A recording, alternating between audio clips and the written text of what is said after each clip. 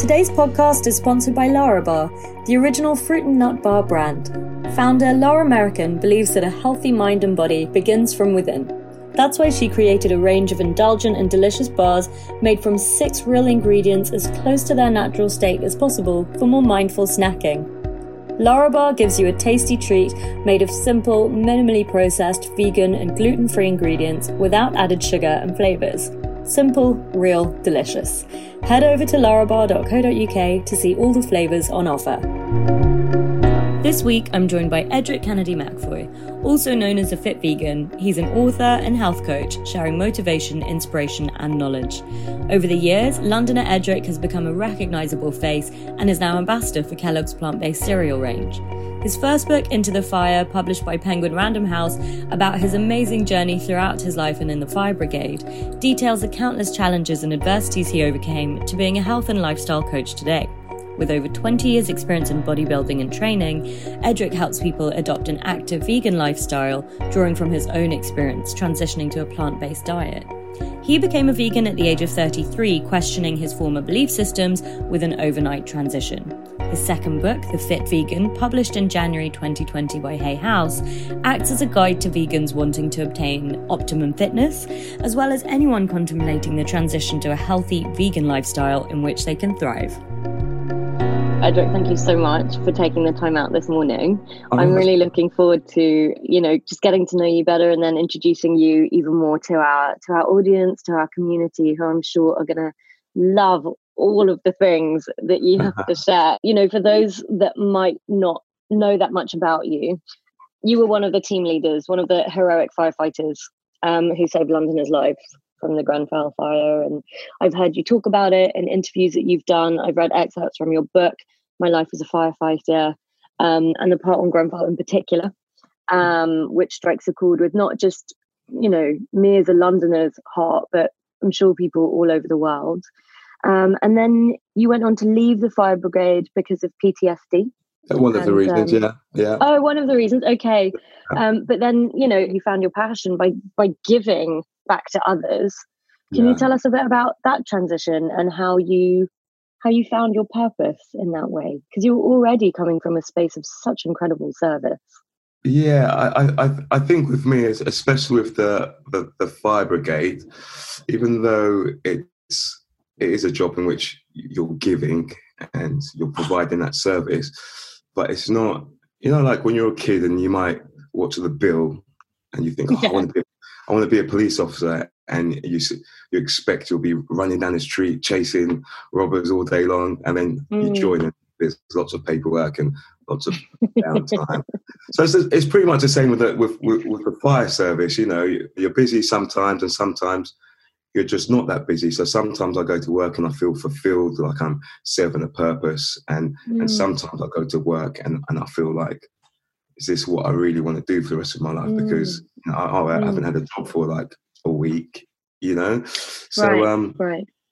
So that was something like earlier on in my career that I always battled with, because I loved the job. I loved meeting new people and helping people, but I always felt like I can be doing more. I should be doing more. I always felt like I'd be more fulfilled if I was in like a third world country doing charity work sometimes, because it'll just be constantly helping people, not just as and when, and not all the. But yeah, so like I said, I just think in life there are no coincidences. Everything happens for a reason. Even the PTSD, the depression, the anxiety, that all led me to where I am now. That led me to meditation. That led me to finding yoga, and I believe the purpose of me experiencing PTSD, depression, anxiety was so that I'm better equipped to help other people who are going through that. Because when I talk to people now about their PTSD, about their depression, about their anxiety, they can feel that we all have our own experiences, but they can feel from my experience and they can relate to the things that I'm saying. So it's you can actually have a proper conversation about it. And I just find you're in such a better position to help people because they feel like, oh my gosh, this guy actually understands, where I'm coming from and how I feel and what I'm saying. So so that was the start of my transition. I'd already become a vegan, and the philosophy before that. Yeah, before I became a vegan, maybe, it's been about four years now.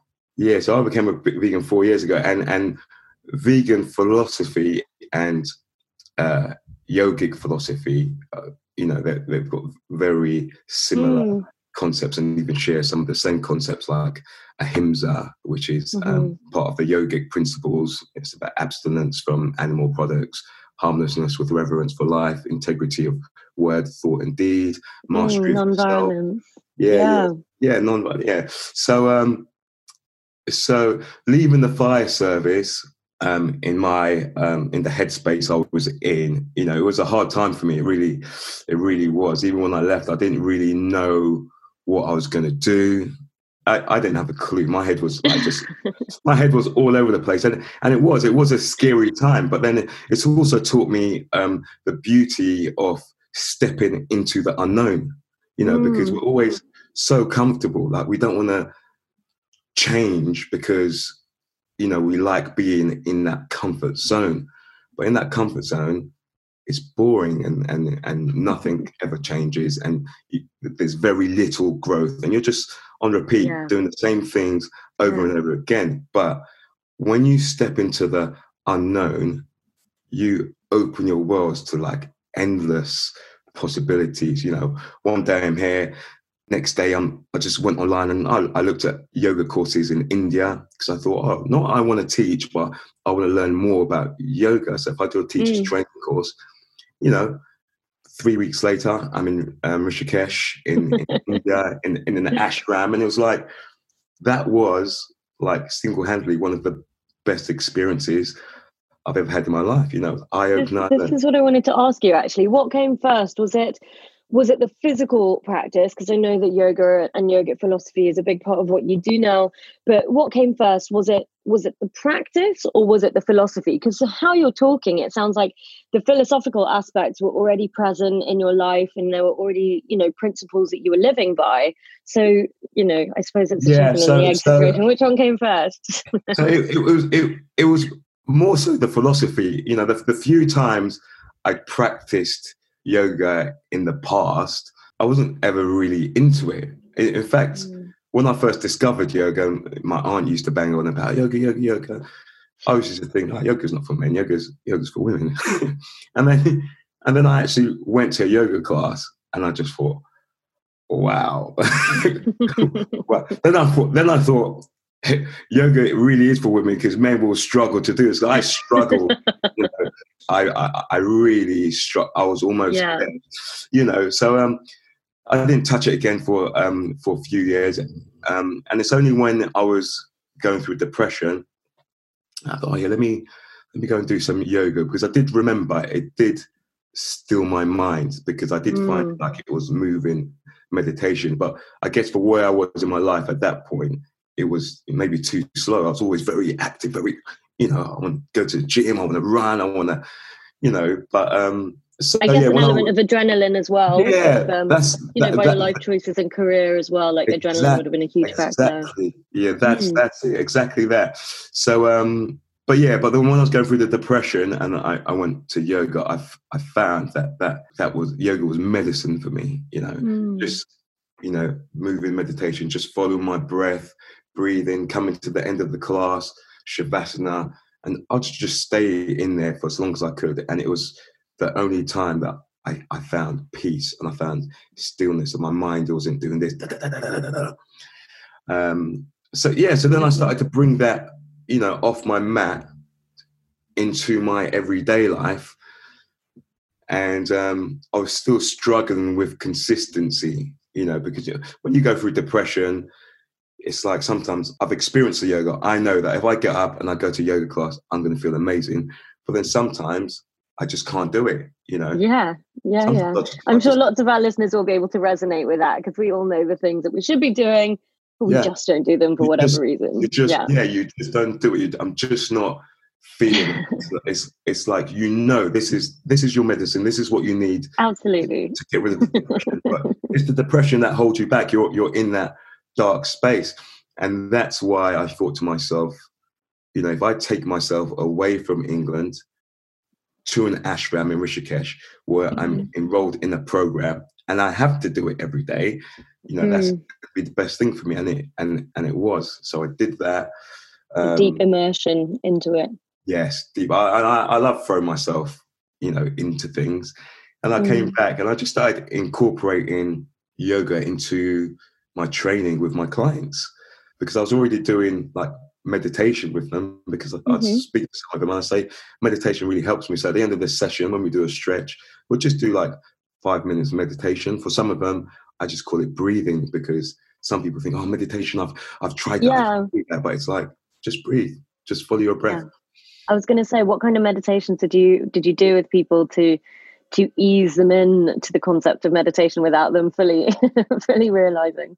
I'll just say, we're going to do, I call it like guided breathing for some people. I say, I'll take your guided meditation. I just want you to close your eyes, still your mind, relax, don't worry about trying. Don't try. Meditation isn't something that you do, it's something that happens. So don't try and get rid of these things in your head and, oh, no, I can't stop. I said, if something comes into your head, that's fine. I said, just sit back and watch it. I said, you'll soon realize that, you're not your mind. We think that it's us doing all this chatter. But when you find that silence and you sit back and you just follow your breath and breathe, you can actually see your thoughts and hear them, and you then realize, oh, hang on a minute, I'm the consciousness within. I'm not my mind, just like I'm not my body. You're not your body, you're not your mind, you're the consciousness within, and you can separate the two, and then you can get to a place eventually where your mind is your friend and working with you, not working against you. Because I think, when you're using your mind properly, or you're using your mind, it's the greatest tool. But with most people, it's the mind that's in control of them.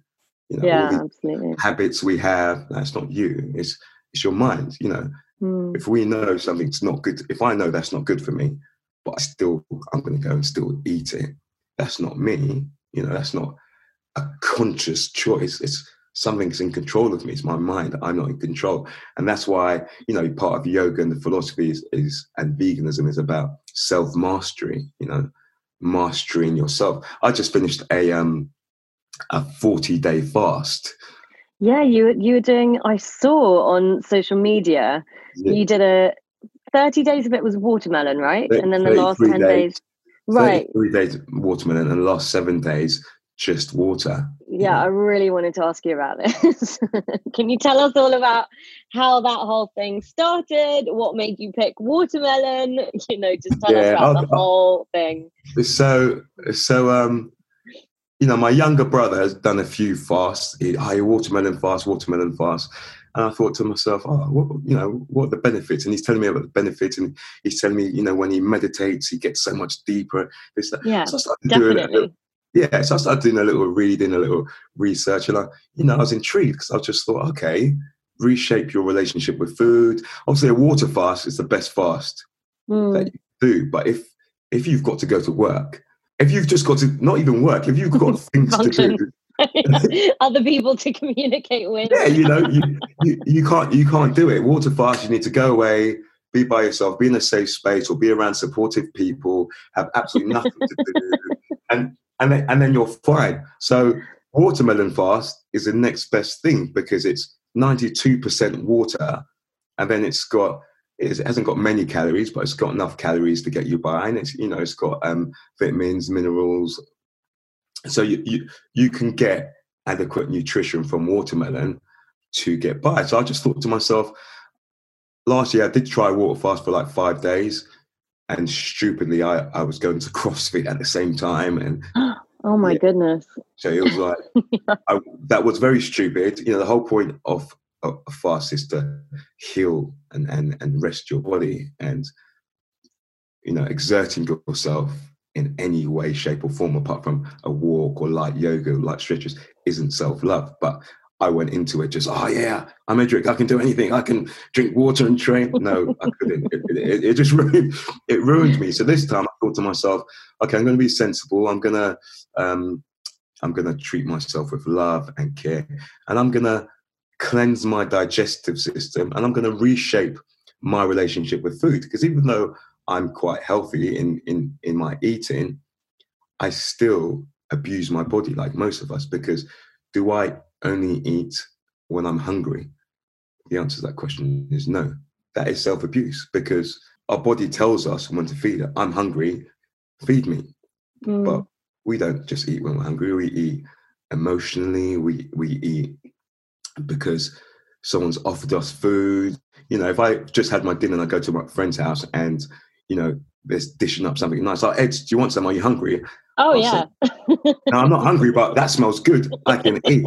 And, and we'll keep on eating. Yeah. When I'm eating my dinner, if I get to a point where I'm full up, I'm going to finish what's on my plate, because that's what I've been taught growing up, that you're not leaving the table until you finish all your food. I just thought to myself, we're grown now, we've got to listen to our bodies, listen to your body.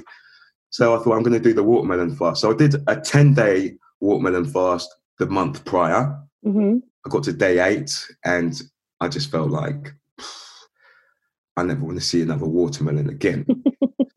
I did the last 2 days and then I broke my fast and I was just eating normally again. So it's like I had the cleanse, but I didn't reshape my relationship with food. Right. And because I didn't, I thought to myself, okay, I'm going to give it a couple of weeks. I'm going to do it again. But Edric, what can you do differently this time to make it easier? What did you learn? And I learned that I was eating watermelon for like breakfast, lunch, dinner when I'm hungry. So it's like I wasn't listening to my body still. I wasn't just eating when I'm hungry. If I have 2 bites of watermelon and I feel full up, I wouldn't just leave it. I'd have more.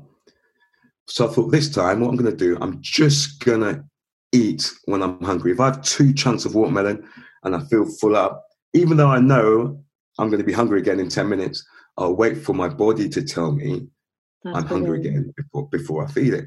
So because we're so conditioned to, have our regular meals, and especially those of us that know about training, it's all about consistency with the meals and making sure you're getting all that nutrition in inverted commas, but our ancestors weren't designed to have regular meals at regular times. We ate when we got the food and then, right. So somehow we've done this in suppose you could say modern society, certainly the last few hundred, perhaps thousands of years, that we're now telling ourselves that we have to eat, 3/4 meals in a day, or some people say 5 meals in a day, and all this sort of stuff that's there around it.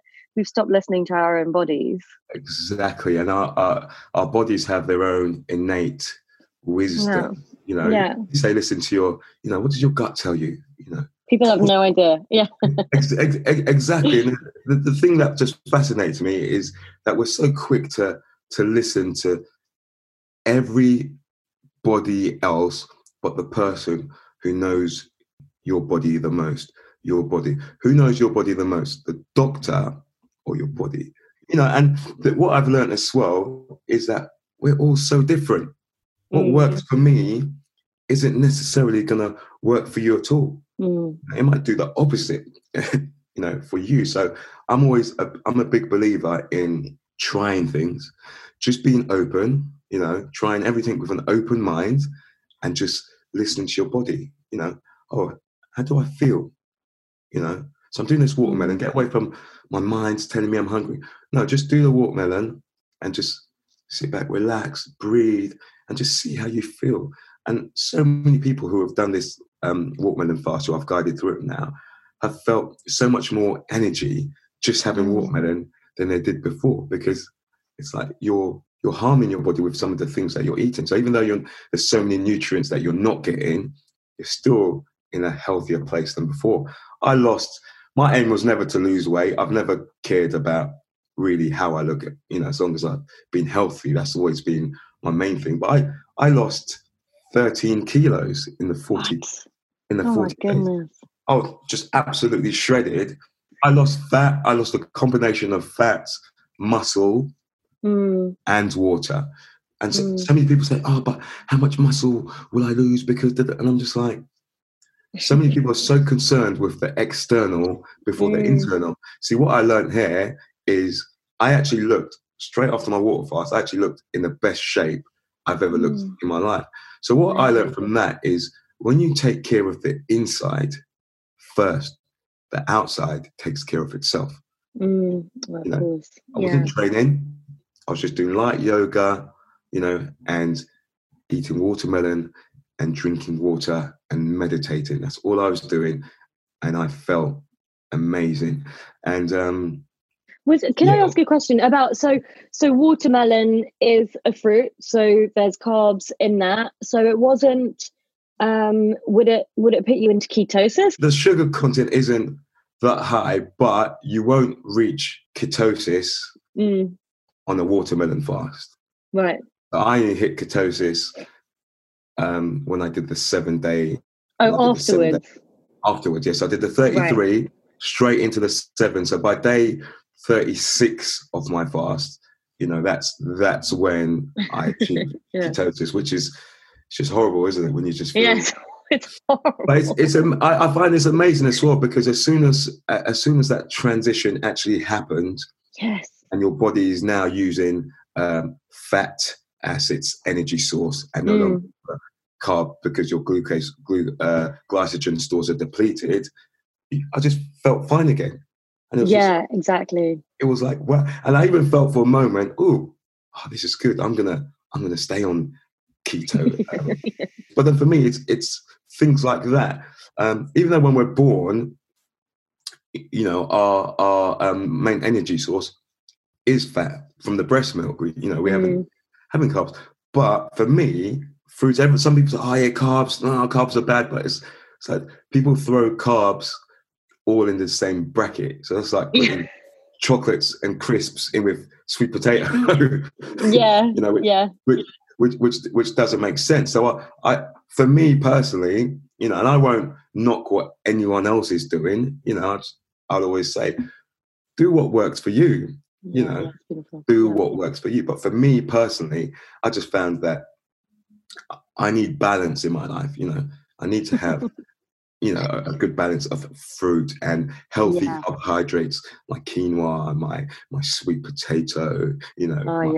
Did we have a full watermelon a day, or like a bit of a watermelon? What did your greengrocer think? Was he like, Edric, what's going on here?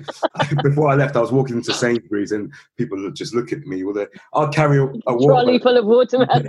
Seriously, it looked like I was possessed. It was totally dependent on my activity levels throughout the day. Because if I was having a day where I won't do much, and obviously I don't require that many calories or that much energy, so my body wouldn't ask me what. But if I'm a day where I've done yoga in the morning, I've trained a few clients, I'm training for my clients, I'm working out myself, then I think at most I went through three a day, and I tried not to have any watermelon after like 7 p.m. Oh, so you're also doing intermittent? On some days, I would. I'd try to do it all the time, but then once again, if my body was telling me I want some food, I'll eat. It's just like babies. When you think about it, you've got a baby. A baby cries, breast milk. Here you go. The baby turns the head away from the breast milk. I'm no longer hungry. So, and that's just listening to the body. So I try to get myself back to that state, Yeah. No, they're like, I'm done now. Yeah, they scream for it, and then when they're done, and then we sort of train ourselves out of that. Hey, yeah, it's the transition back into eating as well is very important, because it's so easy to finish your fast, and once you start eating, if you don't integrate slowly, I went back in with the fruit. And then I was doing not just watermelon. I did just watermelon at first. Then I did, other fruits. I opened it up to other fruits. And then I started to do like soups, vegetable soups. And then, and it's only now really that I've just started having like oats again and quinoa with veg. But now, like before, I'd still have, like mock meat sometimes. Every now and again, I'll have like a Pioneer plant-based sausages or something like that, or an honest burger. Like every now and again, an honest burger. Now, after the fast, I don't look at those things as food anymore. Something I used to look at before and crave. Oh my God, I can't wait to eat that. I don't look at it as food anymore. And what also helped that is, have you heard of a SCIO device, a SCIO test, or bioresonance testing? Yeah. So I booked a health check. I wanted to do a health check for after the 40-day fast. I couldn't get one till the 18th of September. So I booked it anyway. And then when I was in Cyprus, a friend of mine who'd had a brain tumor a few years ago, and she said she found this center through a friend who'd had a brain tumor, and they did this bioresonance test with a SCIO device. They put like a bracelet around your wrist, your ankle, around your head, and it gives you like 6,000 like readings. Your heart health, liver health. It tells you absolutely everything. So I booked in, and I actually went and had this test on day 40. In Cyprus? In Cyprus, yeah. Right, okay. On day 40 of my fast. And what I learned was just so fascinating, because the lady looked at me and she said, after talking for 10 minutes and just doing the preliminary tests, she said, I'm so curious as to why you're here. She said, you're physically very fit. You've told me you're vegan. We've been speaking about nutrition. You eat very well. And you've just told me today is day 40 of your fast. And she says fasting is single-handedly the best thing that any human being can do for their body. So I'm just really curious as to why you're here. Most people come here with cancer, looking for alternative medicines. And I said, I'm here to find out what I don't know that's going on inside here that may just kill me one day. And I came out of there. Extreme thing to say. But it's very valid. Hey, Black Panther, I look and I just think to myself, you found out you had cancer at stage 3. Yeah. I just had my first health. I turned 37 years old in Cyprus, and I just had my Happy birthday. Thank you very much. I just had my first health check ever at the age of 37.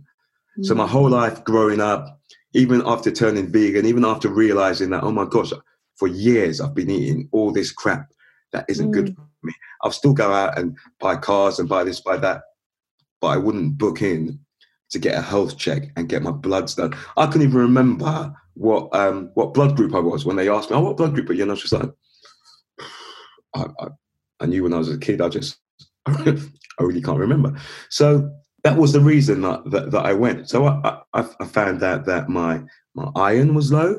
I found out my vitamin K was low. I found out I had a lot of radiation in my body. I found out that I'm allergic to milk. I found out that I shouldn't be eating lettuce or strawberries or raspberries or pears.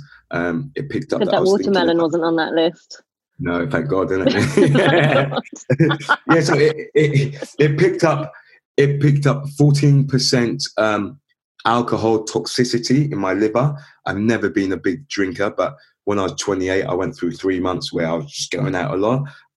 It picked up 11% milk toxicity in my liver. I haven't drank milk for 5 years. So it's just like all these things, like now I can action it. Now I could do my liver cleanse. She also told me, I knew this to a degree, but not to this extent. She said, we get maybe 10 to 20% of the nutrients from our food now that we used to get 200 years ago. She said, you cannot get everything you need from food. You need to supplement. And there's me just taking, multivitamin and B12. And then I actually talk to people about veganism, even in my book. If you take B12 and you take a multivitamin, that should be fine. But it's like, what's that based on? That's based on what I've read, research, and that all means nothing. Even what I tell you, that's based on me and my learnings about me. You need to go and check for yourself. Would that be your biggest takeaway from having gone through that experience yourself, that this is something that everyone should do and everyone should get checked? 100%. I say this. I've come back now. I've got this this radiation chip that protects you from radiation. She's saying like the Wi-Fi, the 5G on your phone, switch the Wi-Fi off in your house. Don't go to sleep with your phones in the room. I mean, so she could detect that in your body when you're in Cyprus after your fast, about how much radiation was in your system because of all of these day-to-day exposures that we experience. Yes. Seriously, the test blew my mind. Even my friend, when she was telling me about her own test, she actually brought out the sheets with all these graphs on it, and it tells you like literally things that you wouldn't even believe, like to do with your emotions, to do with your spirituality, your chakras, whether they're in alignment. It picked up. I pinched a nerve in my neck like maybe 6 months ago, and it's still giving me pain. And I forgot to mention it because I was just so blown away by everything else I was learning. And she said, "Oh, what's wrong with your neck, your back, the shoulder hair?" And I said, "Oh, yeah, I've pinched a nerve." She goes, "Oh, I can see that you've got a lot of cold in there. Cupping would really help that. What's wrong with your eyes?" And I just said, since she said that, straight away I just thought, nothing's wrong with my eyes. So I just said, that's what I thought straight away. No, like, fooled you. Yeah, I got you. I said, no, nothing's wrong with my eyes. And she said, "What's wrong with your eyes?" And I said, "My vision's perfect. Nothing's wrong with my eyes." She said, if you remember while you're here, what's wrong with your eyes, make sure you tell me. So I just sat down and just thought about it for a minute. And for the last year, randomly, every couple of months, I just get really itchy eyes. And because it just happens every now and again, I just totally forgot about it.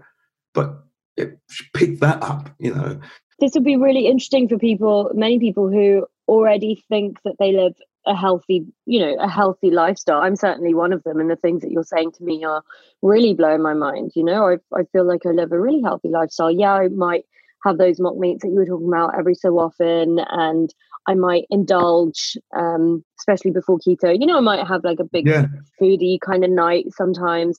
But overall, with activity, yoga, meditation, breath work, vegetarian/vegan, all of these things, we think, oh, yeah, but, I'm healthy. That's exactly what we tell ourselves. Exactly. And because how you feel as well. I've always felt healthy, vibrant. And I just thought to myself, this is amazing. I want to share this with as many people as possible, because I just think that like once a year, at least, like me, I'm going every 6 months. I've already booked an appointment to go back to there in Cyprus in 4 months' time, just because, I've come back to England. I'm doing my liver cleanse. I'm taking all my supplements I'm supposed to be taking. And then I'm going to go back and do the test again. Are there not places in the UK that you would do it? I did look at it. You're going to be coming to Cyprus with you in 6 months. come on, like the more the merrier. I did look in the UK, but a lot of the places are still the ones that are opened are maybe partially open, and they've got such a backlog of people throughout COVID who have missed their appointments, that it was very hard to get appointments. So I just thought, an excuse to go to Cyprus again. Not that I need one, So I'm gonna go back, and I think it will also be good to tally up what they've said to me against on the 18th when I go and get my health check, where they take my blood and check this and check that. Tally that up, because this is like modern medicine, and that's like alternate this SCIO device and bioresonance, your energy, and just have an idea of what's what. But I just think, like, for me, health is wealth. Yeah, absolutely. Yeah. And my mum died 2 days before her 55th birthday, and I thought she was healthy. When she died, I was 22, and I was thinking to myself, oh, why my mum? She was such a beautiful person, and she was so healthy, and da-da-da. But now, when I think about my mum and her lifestyle and how she ate, it doesn't surprise me at all that she's not here. Not at all. Not one bit. But for me, at the time, like, my mum's like pretty healthy, but she didn't exercise. She ate like all these different meats and all these crap food that we shouldn't be eating. she's stressed out a lot throughout her life, trying to bring up 3 kids. And it's like, yeah, that's what I've learned. Actions, consequences. And this is what I say to people. I'll give you all this information because it's here. We need to like just take it. What you choose to do with it is your business. But I'm just saying, I'll give you the information because I love you. I love everyone. But just don't be surprised, if you live a certain lifestyle and, you might not get cancer, you might not get diabetes, but you just might. So when it happens, don't act surprised. When people say, they do this to me, there's antibiotics, there's hormones, there's this, there's that, and you just bypass that and just think, I'm going to eat it anyway. Don't be surprised, A big film that many people listening to this may have seen will be Game Changers, which is about changing perceptions about ultimate health, performance, how traditionally it was believed that a carnivorous or an omnivorous diet would be the only way that you can achieve that, optimum health. And then we had the first, was it World's Strongest Man title, that Patrick Bowman or something. Bobumian? Yeah, I don't want to say it wrong and then sound rude. But that was in 2000. Yeah, so that was 2008, and then he won it again 2011. So that really would demonstrate, its sustainability. It wasn't just this sort of like PR stunt in 2008. And then we've got this film out there, which is so many people just saying, I loved the thing about how when they analysed the bones of the gladiators, and they found that they were like, this blows my mind, that they were on a plant-based diet. Yes. Yeah. And then you've got your book out, which came out this year, called The Fit Vegan. So what was it that made you actually turn vegan and use this as a philosophy to approach your own training and progress and that of your clients as well? Like, what created that shift? Because exactly how you said about information, the information is out there. It's been out there for years, for decades, for hundreds of years, not just in the yoga community, because many people just associate that as like a sort of waif lean kind of thing. Yeah. Right. So it's been there, but people are now more and more waking up to it. What was it that changed it for you? Okay, so my vegan journey, it's funny with vegan, everyone's going to have a different why, when they transition. So mine was, I watched, I was challenged to watch a documentary called Earthlings. Yes. Earthlings, it's Joaquin Phoenix, the narrator, by a girl who I just went on a date with, and she was vegan. And, at the end of the day, I was like, oh yeah, by the way, why are you vegan? Why are you vegan? And she said, casually, said, I don't think other animals or beings should have to die so I can eat them when I don't have to. And that was powerful. And I just thought to myself, oh man, I thought you're a really nice person. You're a really nice person. That's powerful. But it didn't make me think about it.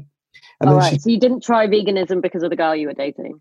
No. I only went on this is what they tried to say at the fire station. Oh yeah, a girl turned you. And I just went on a couple of dates. But the thing with me is my mind is open to everything. And I think that's what's important. Just be open to everything. So when she said to me, why didn't you watch this documentary? A lot of people are like, no, I don't know watch that documentary because, it might make me change or might make me think different. And I just think, if that's what it does, then that's what it's supposed to do. So I watched the documentary and I was blown away. And I just thought, wow, I can't believe at the age of 33, I did not know all this. And I actually walk into the shops and things started clicking. When I was a kid and my mum used to go into the butcher shop, I used to hate going into the butcher shop. I used to hate the smell. I used to hate seeing all the animals. I never used to eat fish as a kid because when my dad would buy fish and I'd see the fish in a sink and look at the eye, I just think, that's disgusting. But then, conditioning, indoctrination, you move away from that when you're given it and the chicken's now coming. I always only ate chicken breasts. I didn't like all the veiny bits. So for me, it had to be as far away from looking like what it is, an animal, as possible for me to enjoy it. So everything just started clicking when I watched this documentary, and it was an hour and a half long, and I watched it again. As soon as it finished, I thought, Edric, you deserve to put yourself through that again. Watched it again, 11 o'clock at night, and I just thought to myself, do I think that's right? No. Can I carry on eating meat? No. I went to bed, woke up in the morning, got rid of every single animal product in the kitchen, and that was it. My vegan journey. Beautiful. It started there, and it was hard at first for the first 3-4 months. My aunt had cancer at the time as well. I didn't really have much of an appetite anyway, but I still noticed instant changes, like internally and externally. And that was all paired with then the spiritual journey that you were going on with regard to yoga and meditation. Yeah, and then it just all tied in perfectly together, and it just woke me up. It woke me up to so much, and it opened so many doors. It's even becoming a vegan, and become a vegan, and a year later I've got a book deal with Hay House. It opened that door, and I just it's just done wonders for me and my life, and some of my friends and my clients who I've introduced the lifestyle and helped them with their own transitions. And I don't force anything on anyone. If I found a tree now that was just growing money, and anyone, the first thing I'll do is go around to everyone and say, "Oh my gosh, guys, there's a tree here. Come and get some. Come and get some free. Come and get some free money." Why? Because there's something good here that you can benefit from. Whether you come and get it or not, that's your life. That's your business. But for me, as your duty to tell people about it. Yes, I do. I think that's my duty. I feel that's why we're all here. That's why we're all here, to learn, to experience, to help and support each other. So, I don't want anyone. I said to my family, I'd feel so crap if I was a vegan on my health a little kick and keeping all the information and knowledge I learned to myself, and then one day my cousin or brother or whoever gets cancer, and then they turn around, they start doing the research and learn about plant-based, and they say, "Why didn't you tell me though, bro? Why didn't you try and tell me?" No one can say that, because I try and tell everyone all the time. I cook for them. I say, "I'll help you. Just do one day a week. Just do one day. I'll come and cook with you."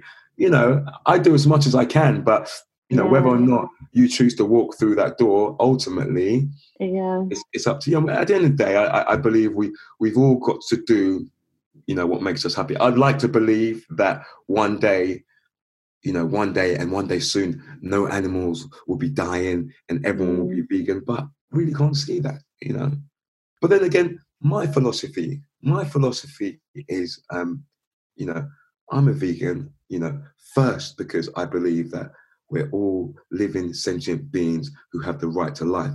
I don't believe that as a human being, I have the right to say that animal can die so I can eat it, regardless of whether, I needed to eat or not. Like, that's another life that doesn't belong to me, but that's me, And this is something that took me a while to get around to, because absolutely. I was just like, nah, everyone should be vegan, but I can't look at you as a bad person because that's what you believe, Yeah. So for those of us, and for those of our listeners who might not know the difference, because we've used a few different phrases here. Yeah. Yes, your book is called The Fit Vegan, but we've also talked about conscious living. We've talked about plant-based. So veganism, conscious living, plant-based, are they all the same thing, or are they different versions of leaning in that direction? Because there might be some people saying, "Oh no, I'm not a vegan, but yeah, I have a plant-based diet." So, like, veganism is, for me, is a philosophy. It is not just abstinence from animal products. It's harmlessness with reverence for life.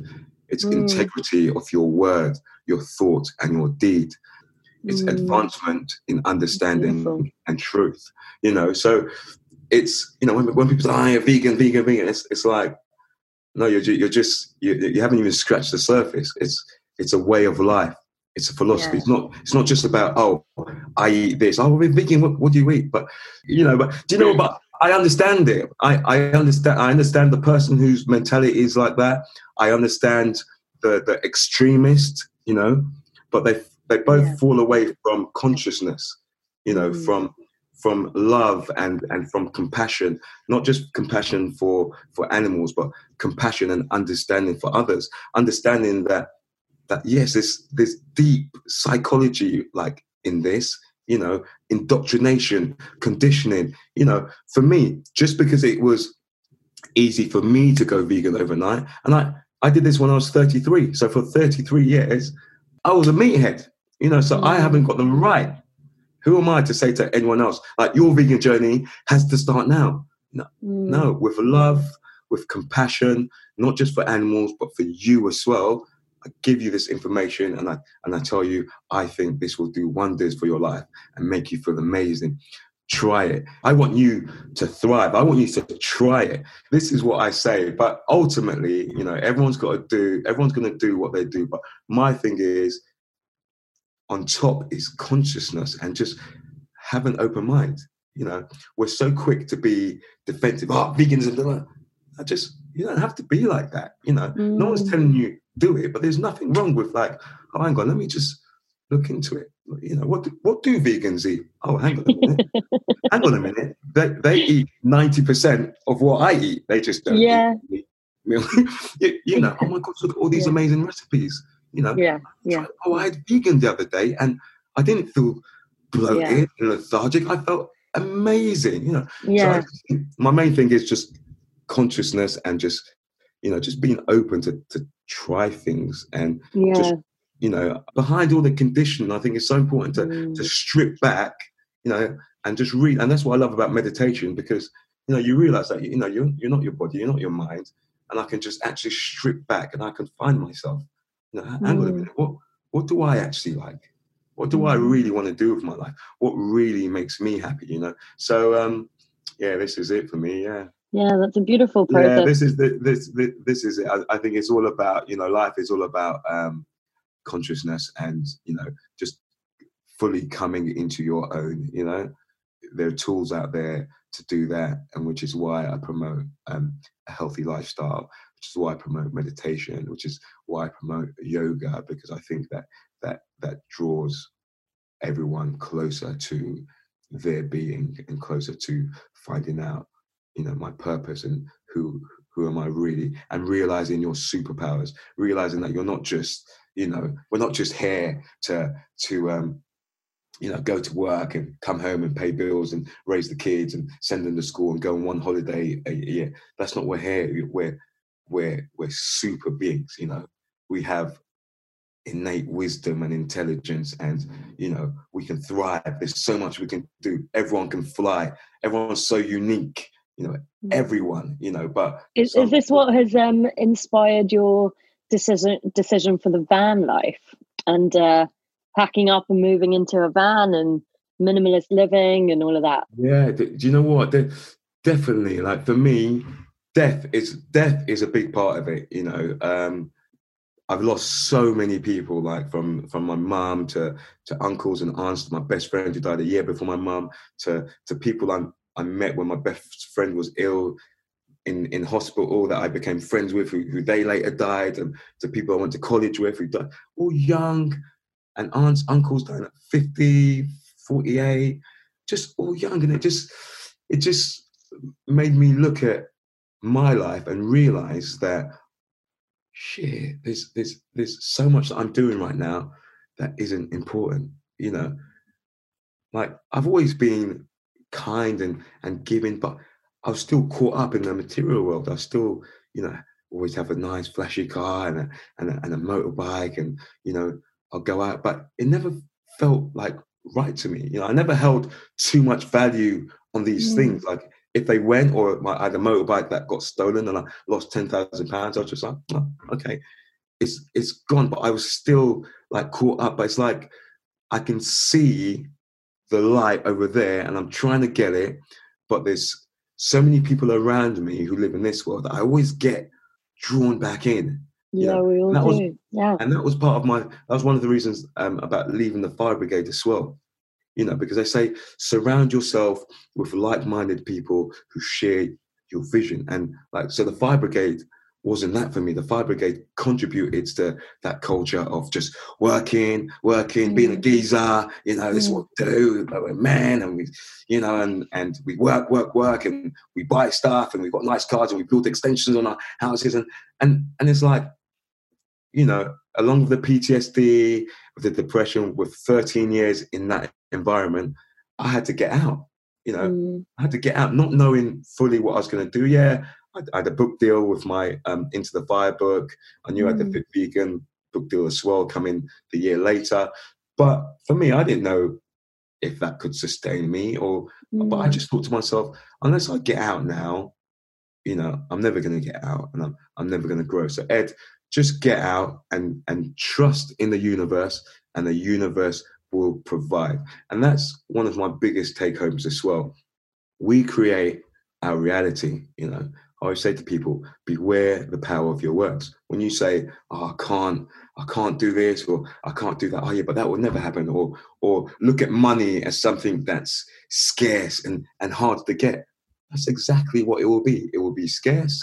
It'll be hard to get. You won't be able to do that because you've said you can't do that. But become, I can. Become, I am. I'm doing this. Become, I trust in the universe. I really wholeheartedly give gratitude. When I just find when you wake up in the morning, every morning, and the first thing I lie in my bed and I put my hand on my heart and I give gratitude for something, for many things. But I don't just give it. I don't just say it. I feel it. I imagine my life without it so that I really feel it. So if I'm giving gratitude for food, I imagine myself starving on the street with nothing to eat, and then someone just came and give me food. And that gratitude I feel in that moment is the gratitude I'll now feel in that morning. And that's how it works, So you share a lot of great things on your social media about the importance of a morning routine and setting yourself up for the day, and that's one of the practices. So thank you for sharing it with our audience. In case I haven't seen your work on social media, that's a really, really great takeaway, really great tip that they can already incorporate after listening to you sharing it. So what's next, Edric? What's next on the cards for you? And there's already been such a journey, such transformation, such growth, such transition. What on earth is next? So right now, as it stands, I'm loving life. I'm traveling. I'm teaching yoga and personal training and doing nutrition plans for clients and new clients online through my website, through my social media. People reaching out for me. But as I said about the universe, I've got something in the pipeline now that I don't want to discuss it now, but it's something that I've asked the universe for, that, and the universe has granted something that will basically allow me to. I've never been even with social media. My posting is sporadic, it's like I try and be in the moment, and it's like I want to be in the moment, but at the same time I want to inspire people and give people this. I'm always like start, and I hate the sell. I hate trying to whatever it is. I hate doing it myself. I just want to help people and give.